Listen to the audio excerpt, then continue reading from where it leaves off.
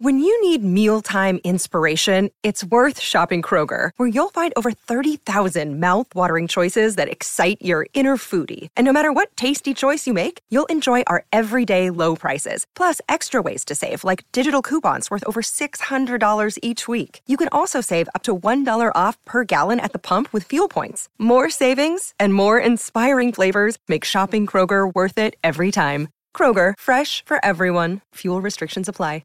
Another day is here, and you're ready for it. What to wear? Check. Breakfast, lunch, and dinner? Check.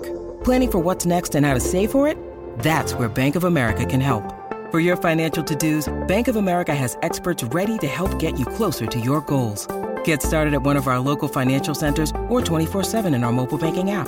Find a location near you at bankofamerica.com/talktous. What would you like the power to do?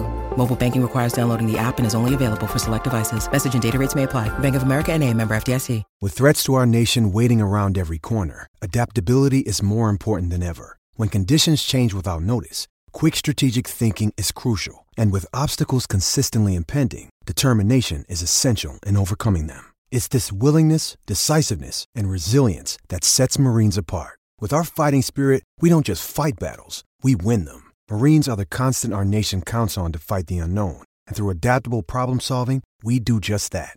Learn more at marines.com. Hello and welcome to the Newcastle Natter. My name is Fergus Craig and I am joined as ever by Paul Doolan. Hello. And Dave Watson. Hi lads, how's it going? Not bad. Not bad. Should we just go in straight with the football? I mean, have you got any chat? No, complete silence there. So let's talk about football. There's been an awful lot that's happened in the last week. None of it an actual match.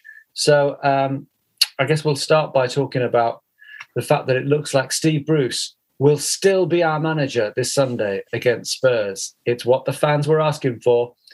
And then we'll have a break and we'll talk about that forthcoming game against Spurs and what genius tactics Bruce might try.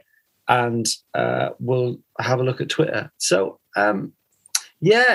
Bruce is, despite all expectations, the current expectation is that Bruce will be in the dugout in the employee of Newcastle United Football Club this Sunday. Paul, what do you think about that?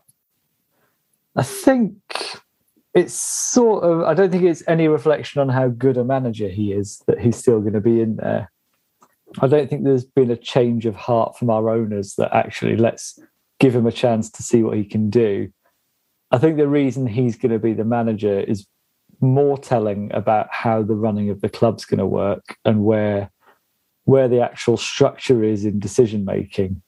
Because it seems like Staveley, Mehrdad and the Rubens pretty much quite quickly wanted Bruce out, and they were all seemingly actively briefing that he would be out before the Spurs game, and then that decision has to go back to the Saudis, and I think they've just gone, well, who's going to replace him?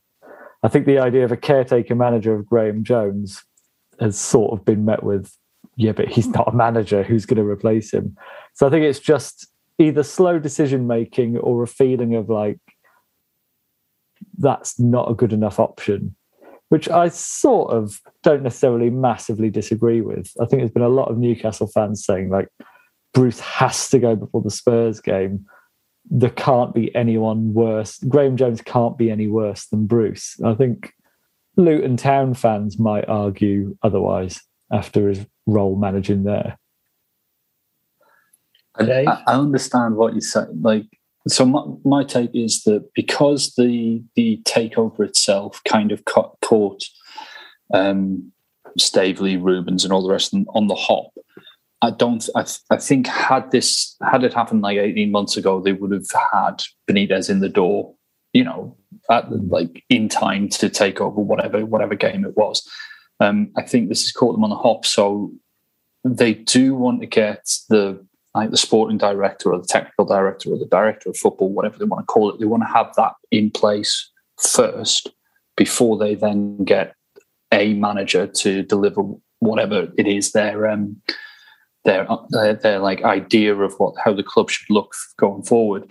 Bruce is not going to be the long-term manager. I'd be amazed if he was given any money to spend in January. I'm convinced it will be given to somebody else. I have no idea who that could be, but I just think they'll get the names that we've been hearing, like Ralph Rangnick or Frank McParland or whoever it is, as above Steve Bruce, and then deliver it. I don't think that having Jones in the dugout against Spurs would have been worse than having Bruce in the dugout against Spurs, because I don't think we're going to win that game, and B, it's one game, so I don't think it really would have mattered. And I think having Bruce in the dugout he's not liked by the fans. So if the game doesn't go Newcastle's way, there will be chance of you getting sacked in the morning. There will be chance of get out of our club or whatever. And it'll dampen the mood around what should be a new start, a fresh dawn, and all the rest of it. Here's what I think. I think if I was in charge, knowing what I know, and I obviously don't know all the information, but if I was in charge, I would get rid of Bruce. And if it had to be Graham Jones for 1 or 2 matches while I sorted out another manager, I would. But having said that, I find it hilarious, the whole situation, because what we've had is for years this pure hatred of Ashley, completely understandably, and therefore this new takeover, any takeover, everything's binary, right? Everything's black and white. Excuse the pun. Is that any alternative to Mike Ashley was, in the eyes of many, deemed immediately perfect, or just perfect just by its opposition to Ashley, right? So and because this particular takeover has been stewing for a year and a half in people's heads, they've got all these visions of what it is. So when they celebrated the takeover the other night, everyone had their ideas of what that takeover meant. Well, Ashley, everyone keeps on going. Even the people who are saying, okay, fair enough, Bruce isn't going for the next game. On Twitter, there's a lot of stuff about I trust our new owners. I trust our new owners. But why? Why do you trust our new owners? I'm not saying that they won't be amazing, but we don't know. 14 years ago, when Ashley got in, I remember there was a lot of positivity about him. It was nothing close to this, but there was a lot of ideas that people had about what Ashley was going to do. And people looked at Ashley's wealth. We had this new billionaire owner who was worth whatever it was at the time, 2.5 billion or whatever. And people looked at that wealth and were like, well, 2.5 billion, if he spends just 1 billion of that on us, will be great. That doesn't mean that's going to happen. For the last couple of weeks, there's been all these pie charts and stuff of Saudi's wealth, 250 billion or whatever. People are looking at that and saying, right, well, think of the players we could get. They've never said how much they're going to spend. I'm sure that they've indicated, and I do believe them in this, that they're going to invest a lot more than the investment that we've had in the past decade. But we don't know that they're going to invest as much as Man City have, and we also don't know that they know what the fuck they're doing. I think a couple of things though. I agree we don't know how much they're going to invest, but they're not going to invest. They're not going to buy a Premier League club to run or to try and run a good mid-table concern. They're not trying to run sort of Villa or Leicester. They're doing it for a reason. They will presumably just pump money in, and that does unfortunately tend to work eventually in football. It's sort of, you look at the league table. I think you're probably right. I don't think there's any. Yeah, but I don't think there's any guarantees that they will endlessly pump money in. I think there's There's no guarantee, but then the reason that the Saudis have bought Newcastle United is to like bask in the reflected glory, and they're not going to be able to bask in any glory if they don't put a lot of money into not just the infrastructure and all that boring crap, but into the playing squad. They've talked about 50 million a year for the first 5 years or something, plus whatever we make in sales. So have they said that publicly? Have they Staveley has, yeah. No, Staveley, it's quoted in the Athletic. So she said like 50 million plus whatever they make in sales. Fair enough. That is a number. Okay. It's a number, but it's not a staggering number. It's not like we're going to keep throwing money until we catch up with Man City.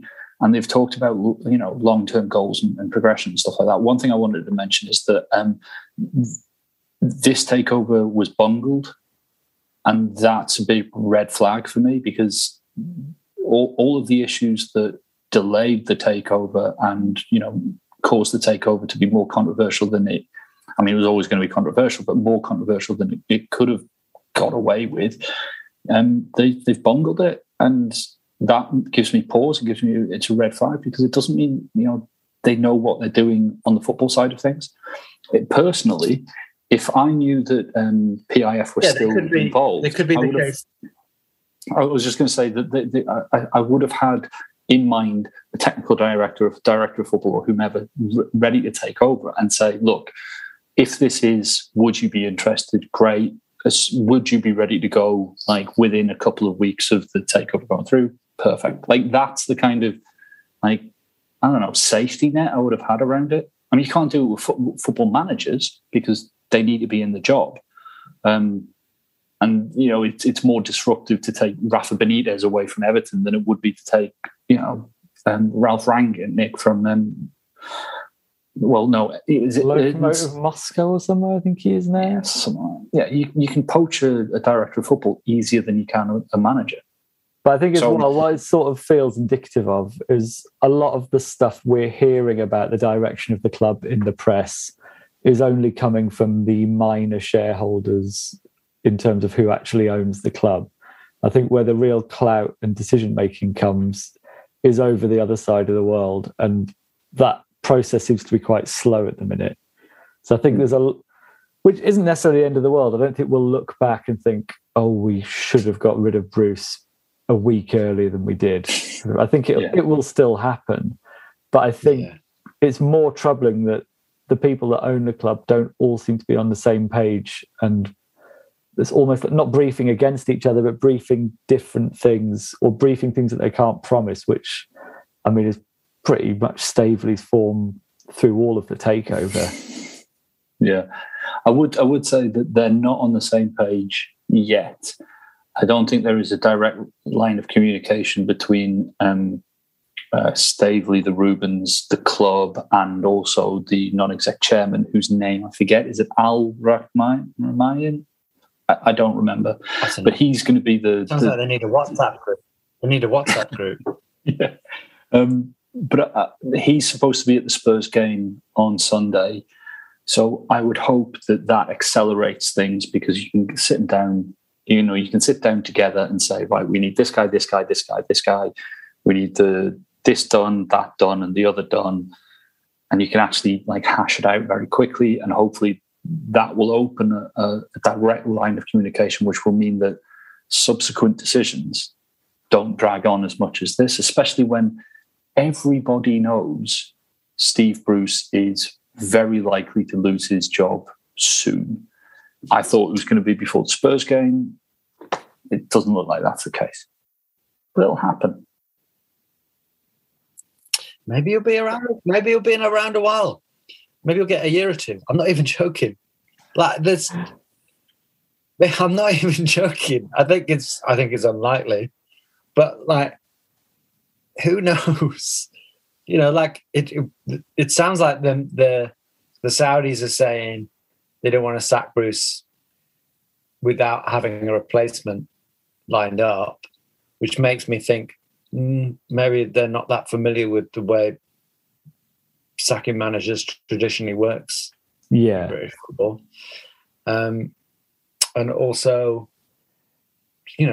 maybe they'll all turn up to this game on Sunday. We tend to do pretty well against Spurs. Maybe we'll have quite a good performance, and they'll go, wow, nothing to worry about, and then just keep listening to Talk Sport and keep on hearing that there's no better manager to do a relegation battle than Steve Bruce. And this drives me mad when you hear people on Talk Sport say, you've got to stick with Bruce because he's got real experience of relegation battles.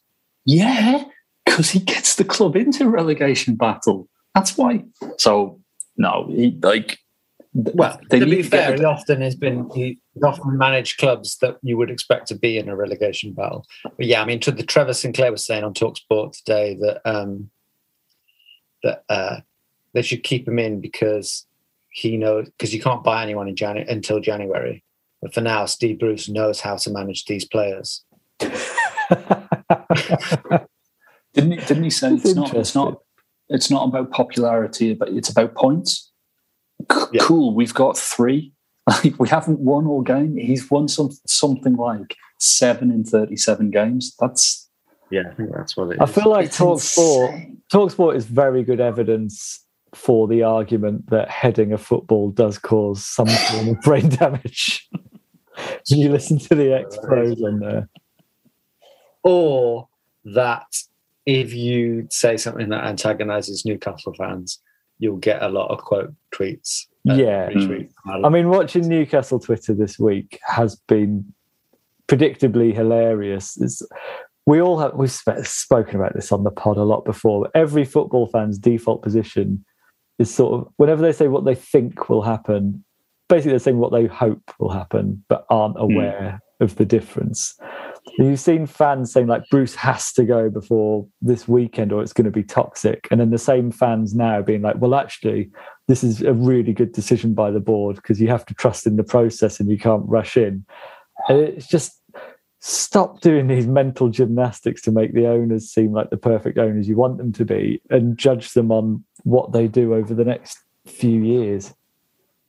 Okay, so what we'll do now is we'll have a break. And after that break, we will continue to go on a bit of a rambling conversation in which we will talk about if Bruce does go, who might replace him. There's been a heck of a lot of rumours. And we'll also go in on Twitter and we'll also talk about what we think might happen in that Spurs game.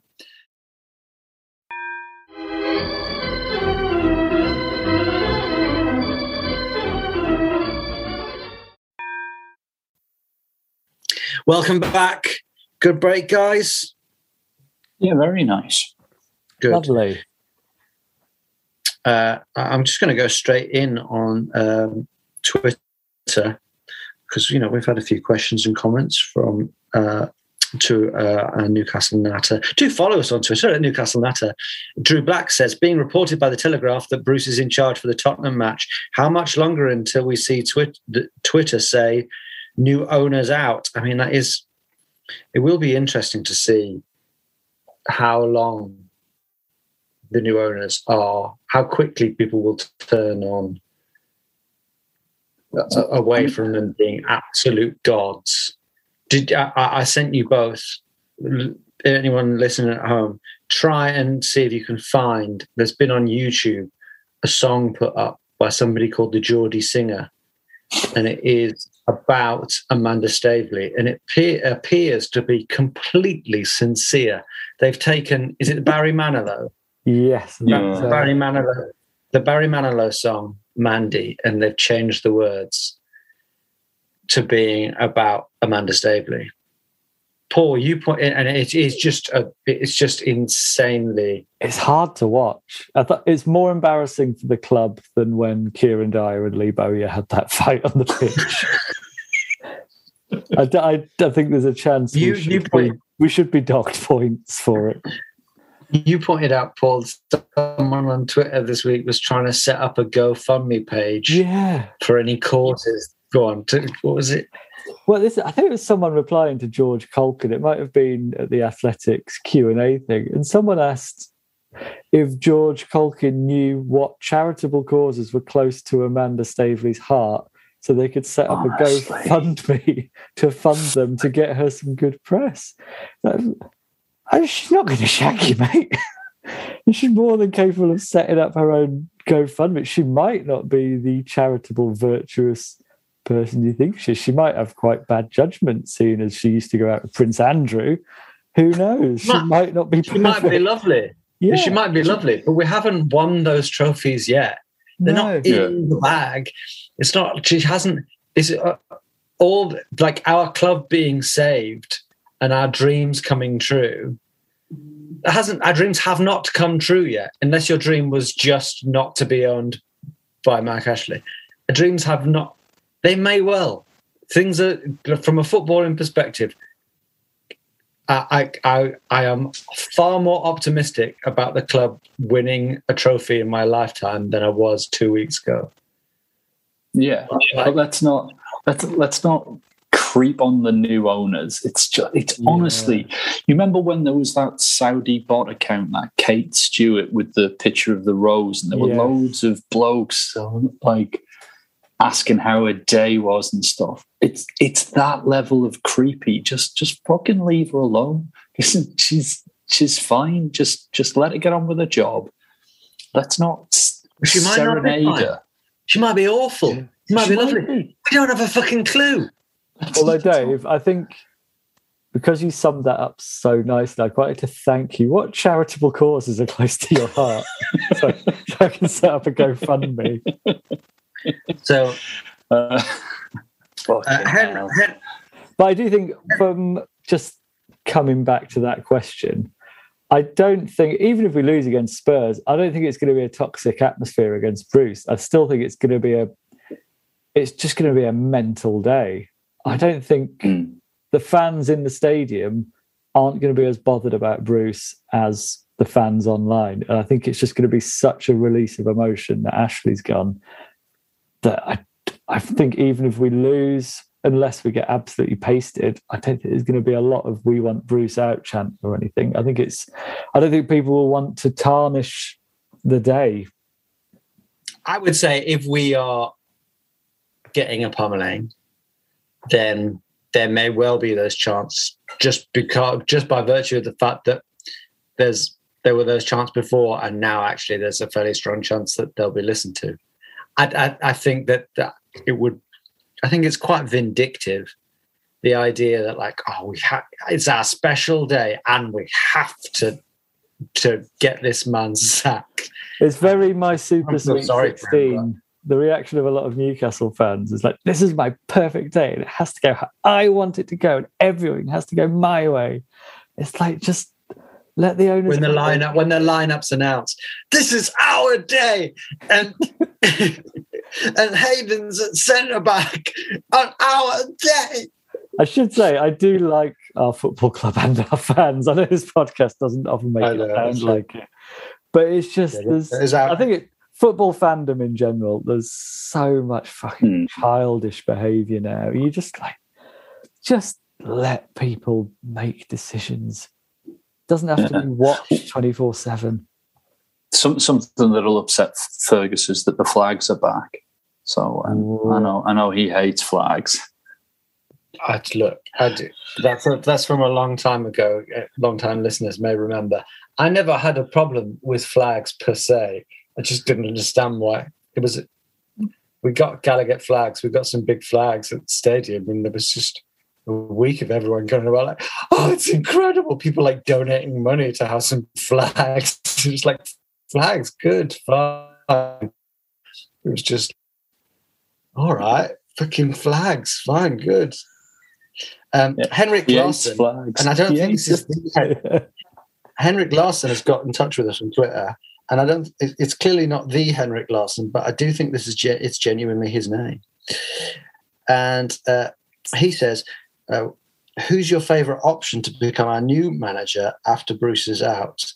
And what is your opinion on the Bruce situation?" Well, we've sort of covered that, but who would you like to see as our next manager, Dave? Well, some of the names that we've been linked with, everything from like Conte who is he is the guy that takes a team from third to first. He is an elite level coach, all the way down to like Eddie Howe is still somehow in the running, according to the bookies. Genuinely, I don't think the bookies have a fucking clue, because I think that the new owners are trying to sort of set out the director of football, sporting director, technical director, that side of things. I'm convinced that's what they're doing, because they haven't just immediately installed a new man. Like I think if they would, I think Paul, you mentioned like they must be working out how they want the setup to be. I think this is indicative of that. I think that this is proof that they're not just going to go off and throw money at Jose Mourinho or whoever. They're trying to do the backroom stuff. So at a guess, and it would be a guess, Brendan Rodgers. I know that he's recently said that he's 100% committed to Leicester, but then he said he was 100% committed. Dave, the question is, who would you like? Not the question is, who would you like to see? I'm going to go all football hipster and Eden Terzic, who's at. I'm going to go on Talk Sport and shout at you. Who are you about? So he's at. I think he's at Bayern now, but he's basically technical director. He's taken over and he's done a few games with them. He's very much of the Klopp, Tuchel, Hasenhüttl mould. He did some coaching under Slaven Bilic at West Ham for a bit, but he is very much like the next one. And you look at the stats of the way that he's got them playing, and it is that like high pressing.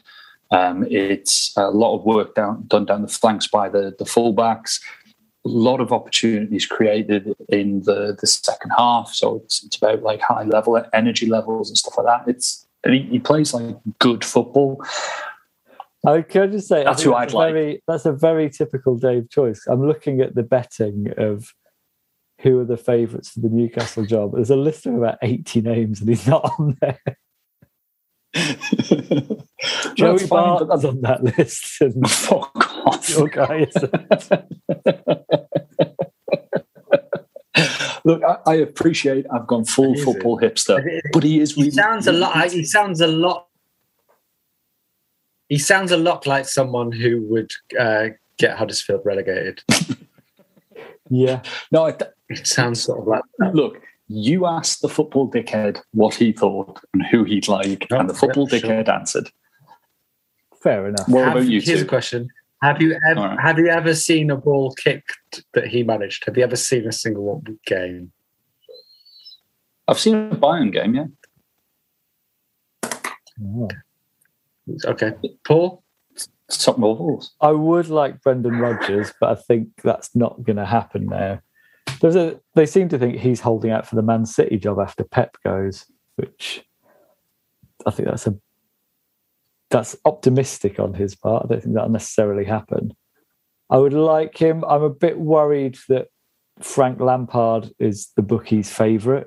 I think his record at Derby and Chelsea doesn't exactly scream the person to get you out of a relegation battle.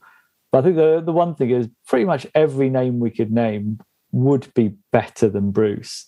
I think we have to recalibrate a little bit expectations of our next manager, not being the one who's going to be here for 10 years and progress every season, but the one who's going to do well enough to keep us in the division while we build a decent squad and then get sacked for not finishing in the top 8 or something like that. I wouldn't mind Steven Gerrard. I think that would be interesting. Sure, there's a lot of Yeah, sure. There's a lot of unknown quantities, but I'd like Steven Gerrard. Okay. Yeah, who knows? A lot of people might scoff at that, but, he's done very well at Rangers, and,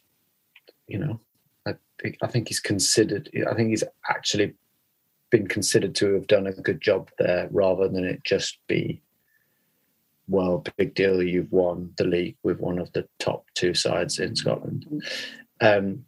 Frank Lampard, one thing I wanted to do. Sorry, I was just going to say that the way I'm looking at our next manager is not that like he's he'll be the one, like you're saying, Paul. But it's exactly the same way as I'm looking at what crop of players, what pool of players we're going to be pulling from. We're not going for the Kylian Mbappe's and Erling Haaland's and the world beaters. We're not there yet. Neither are we there yet for the managers, because we're not going to be in Europe. We're not going to be genuinely challenging for cups, or certainly not the league. So we can't attract somebody who wants that on their CV. So like someone like Steven Gerrard, he definitely will at some point want the Liverpool job. And I've got no problem with Steven Gerrard coming to Newcastle, turning us from a team that bumbles around 13th, 14th to a team that like maybe finishes 9th or 10th or whatever. If he's got the capability to do that, then yeah, fine, crack on. Sure, yeah, I'm not immediately opposed to it. Frank Lampard, I've always quite liked Frank Lampard, and I think it's quite possible that he could go on to have a respectable managerial career. But like his managerial career so far, I don't think it's been awful, but it doesn't suggest to me he's like suited to either a relegation fight or a relegation fight with our squad, with our deficiencies, which is all our problems are in defence. And it seemed like his way of playing, he didn't really have a midfield. He didn't really have a defensive midfield. It was just, it seemed like all of his midfielders played like Frank Lampard. There was no sort of like, there was like a big gap between midfield and defence. I think that's the perception that there was. A lot of my opinions on Frank Lampard are influenced by the fact that I listen to a lot of Football Weekly and just sort of regurgitating things that they said. I think if we're going to look at a young English coach or an English coach at the beginning of his career, I'd much rather we looked at Potter. Yeah. Because he looks like he's got some innovative ideas. He gets them playing good football. I think the only thing that's holding Brighton back in previous seasons is that the lack of quality in the squad. I think we've got a better squad than Brighton, and I think that Potter is more likely to be able to work in a structure with a director of football and a technical director than someone like Frank Lampard, who, and it's purely my perception, which could be way off, is that he's more of a takes over at newly promoted West Brom, maybe keeps them up, and then they go down the next season because he's brought in loads of his old mates from Chelsea. That kind of a bit of an old boy network kind of manager. Yeah. One thing I've noticed, Harry Redknapp. One thing I've noticed in trying to figure out who our next manager is going to be, I've found myself feeling quite nervous about the decision, not really knowing why. And then you realise it's because as a Newcastle fan for the last 14 years, you sort of think, if we hire this manager and it goes wrong, we're still stuck with them. Like in our recent history, if we appoint the wrong manager and they tank, it has to go so badly to get sacked. Whereas you get the feeling now, we're going to be in a place where, like, if we bring in someone who's a bit of a risk and they don't perform well, they're out. So we're not going to be tied into the level we would have been to a bad decision before.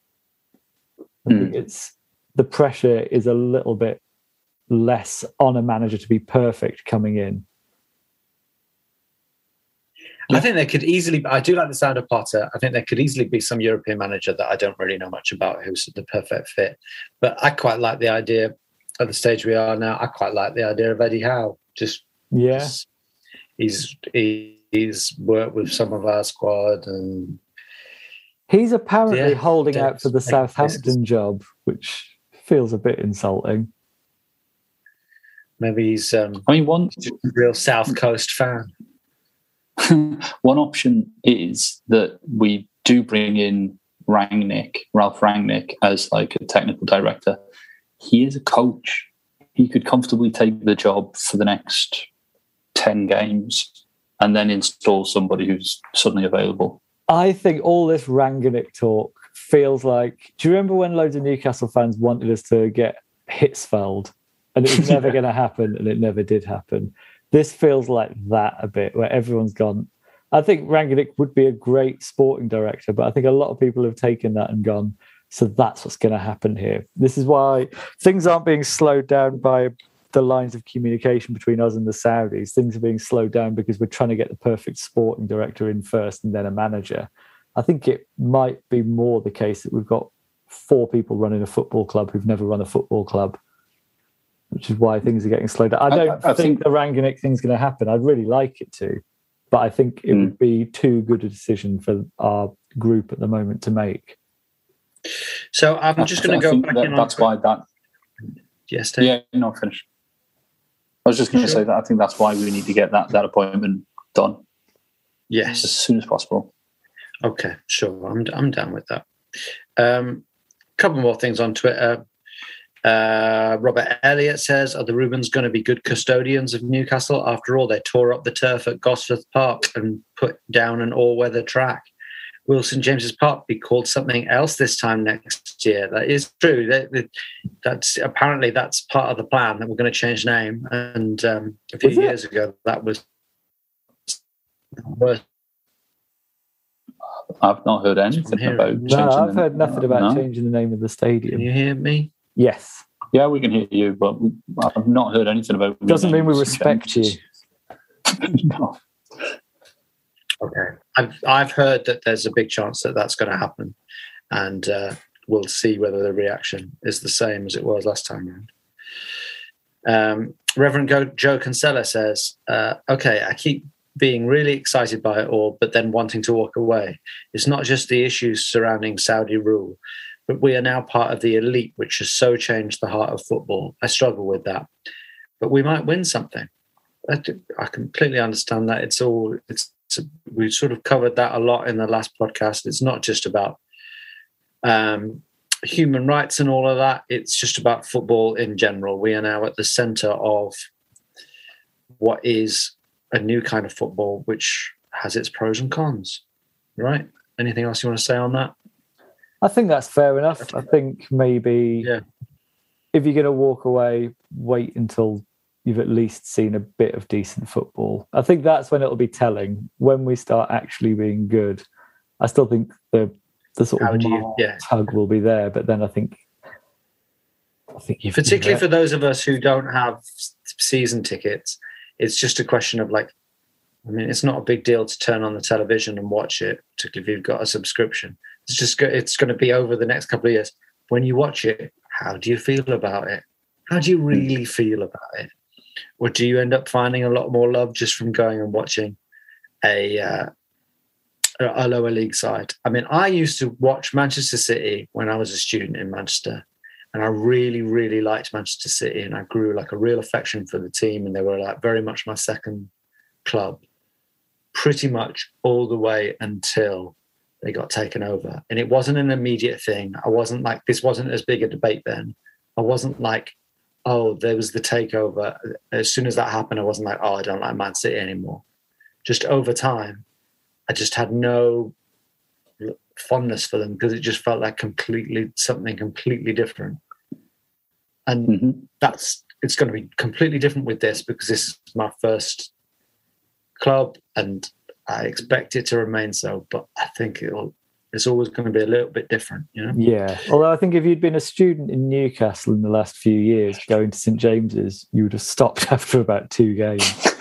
There would have been no initial enjoyment to hold on to. Yeah, absolutely. Yeah. I mean, at the time when I got into Manchester City, they were playing in what is now League One.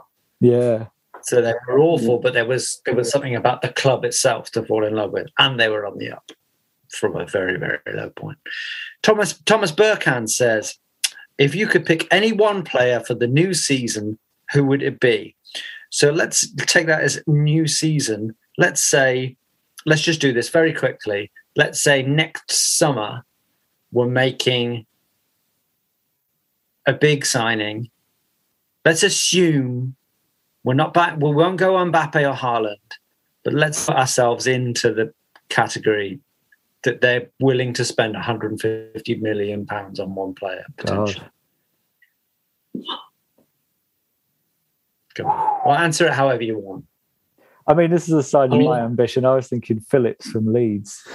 It's sort of Still, No, fair enough. That's an answer. Still tempering everything. Yeah.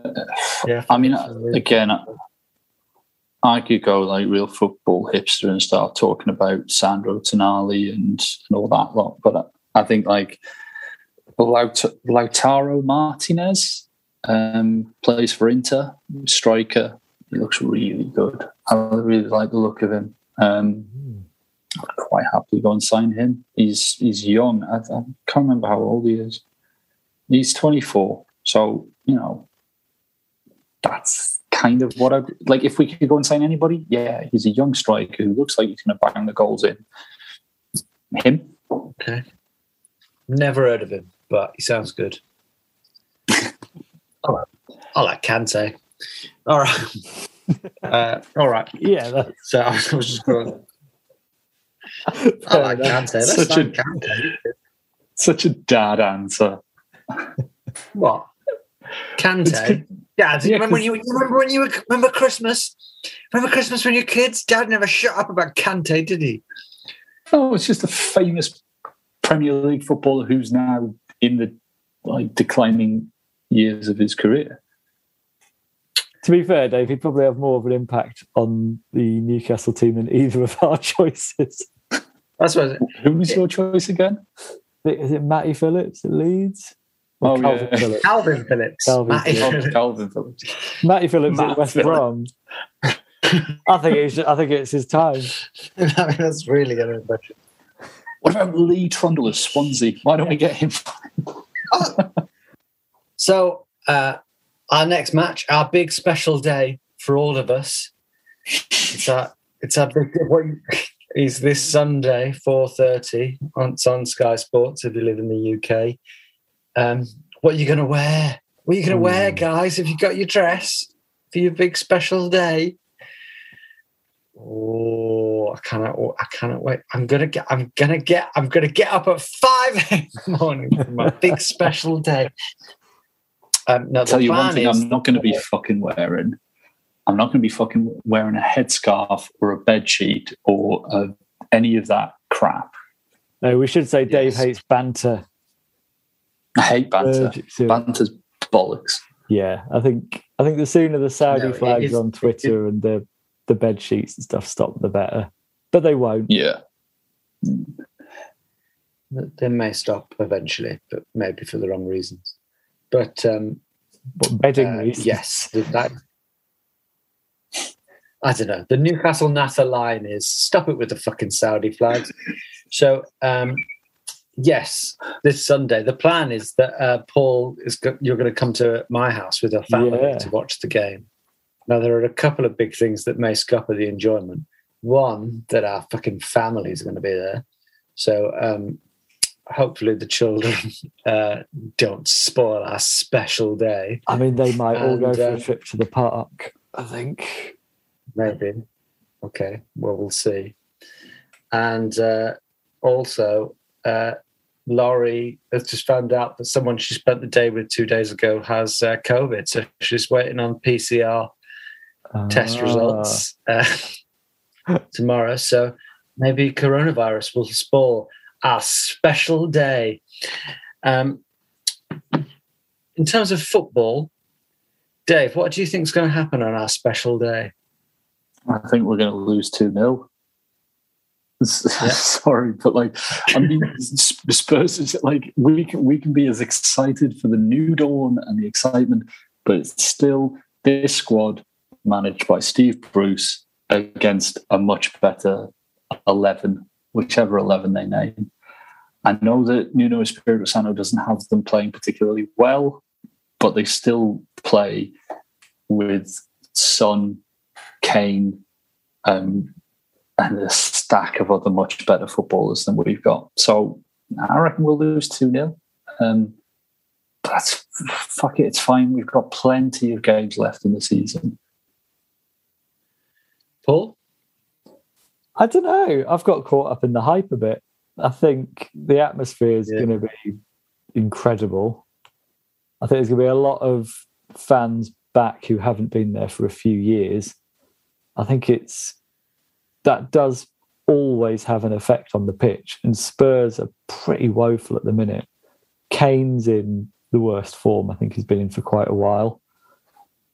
They're not really creating any chances, not that you need to against us. We'll usually supply them. I think 1-1 or possibly 2-1 to us. I'm going to go 1-1. I think we're going to win. I think we're going to win 2-1 because I haven't gone back and look over the results, but I always have the perception that we always do well against Spurs, or we very often do well against Spurs. We very often overachieve ourselves against Spurs. Spurs at the minute are shit for Spurs. They're very much not where they're supposed to be right now as a team. They're not playing well. They're definitely not creating a lot of chances, and that is our weakness, is in defence. I think that we've been really good going forward in a lot of games this season. We do have Alan Saint-Maximin. We are going to have a very enthusiastic crowd behind us. And it is our special day. And Callum Wilson should be back as well. Well, they're possibly Shelvey and Lascelles as well. Well, they're saying that Willock's doubtful, Wilson's doubtful, Lascelles is doubtful, Dubravka's doubtful. Almiron's definitely not going to be there because he's off playing for Paraguay. That's the same for the Spurs, Argentina and Brazil lot as well, isn't it? But I think as well, Dave, if you're doubtful and Steve Bruce has essentially one game to impress the managers that will employ him, he will put anyone in. Yeah, and also, it's Steve Bruce's, let's just say, it's Steve Bruce's 1,000th game. So it may be our special day, but it's very much Steve Bruce's special day. And he's not going to want to lose on his special day. Yes, it is 1,000th game as a manager, but he's not very good. He's statistically the worst Premier League manager with over 200 games in the Premier League.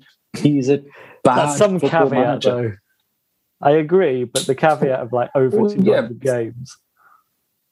Well, yeah, because otherwise it could just be a guy that was in for 6 months, like, I don't know, De Boer or something like that, where he's got like 100% loss record, which skews it. That would be a more accurate field. You can't go like, he's the worst Premier League manager taking out all the shit ones who've been too bad to put into my data set.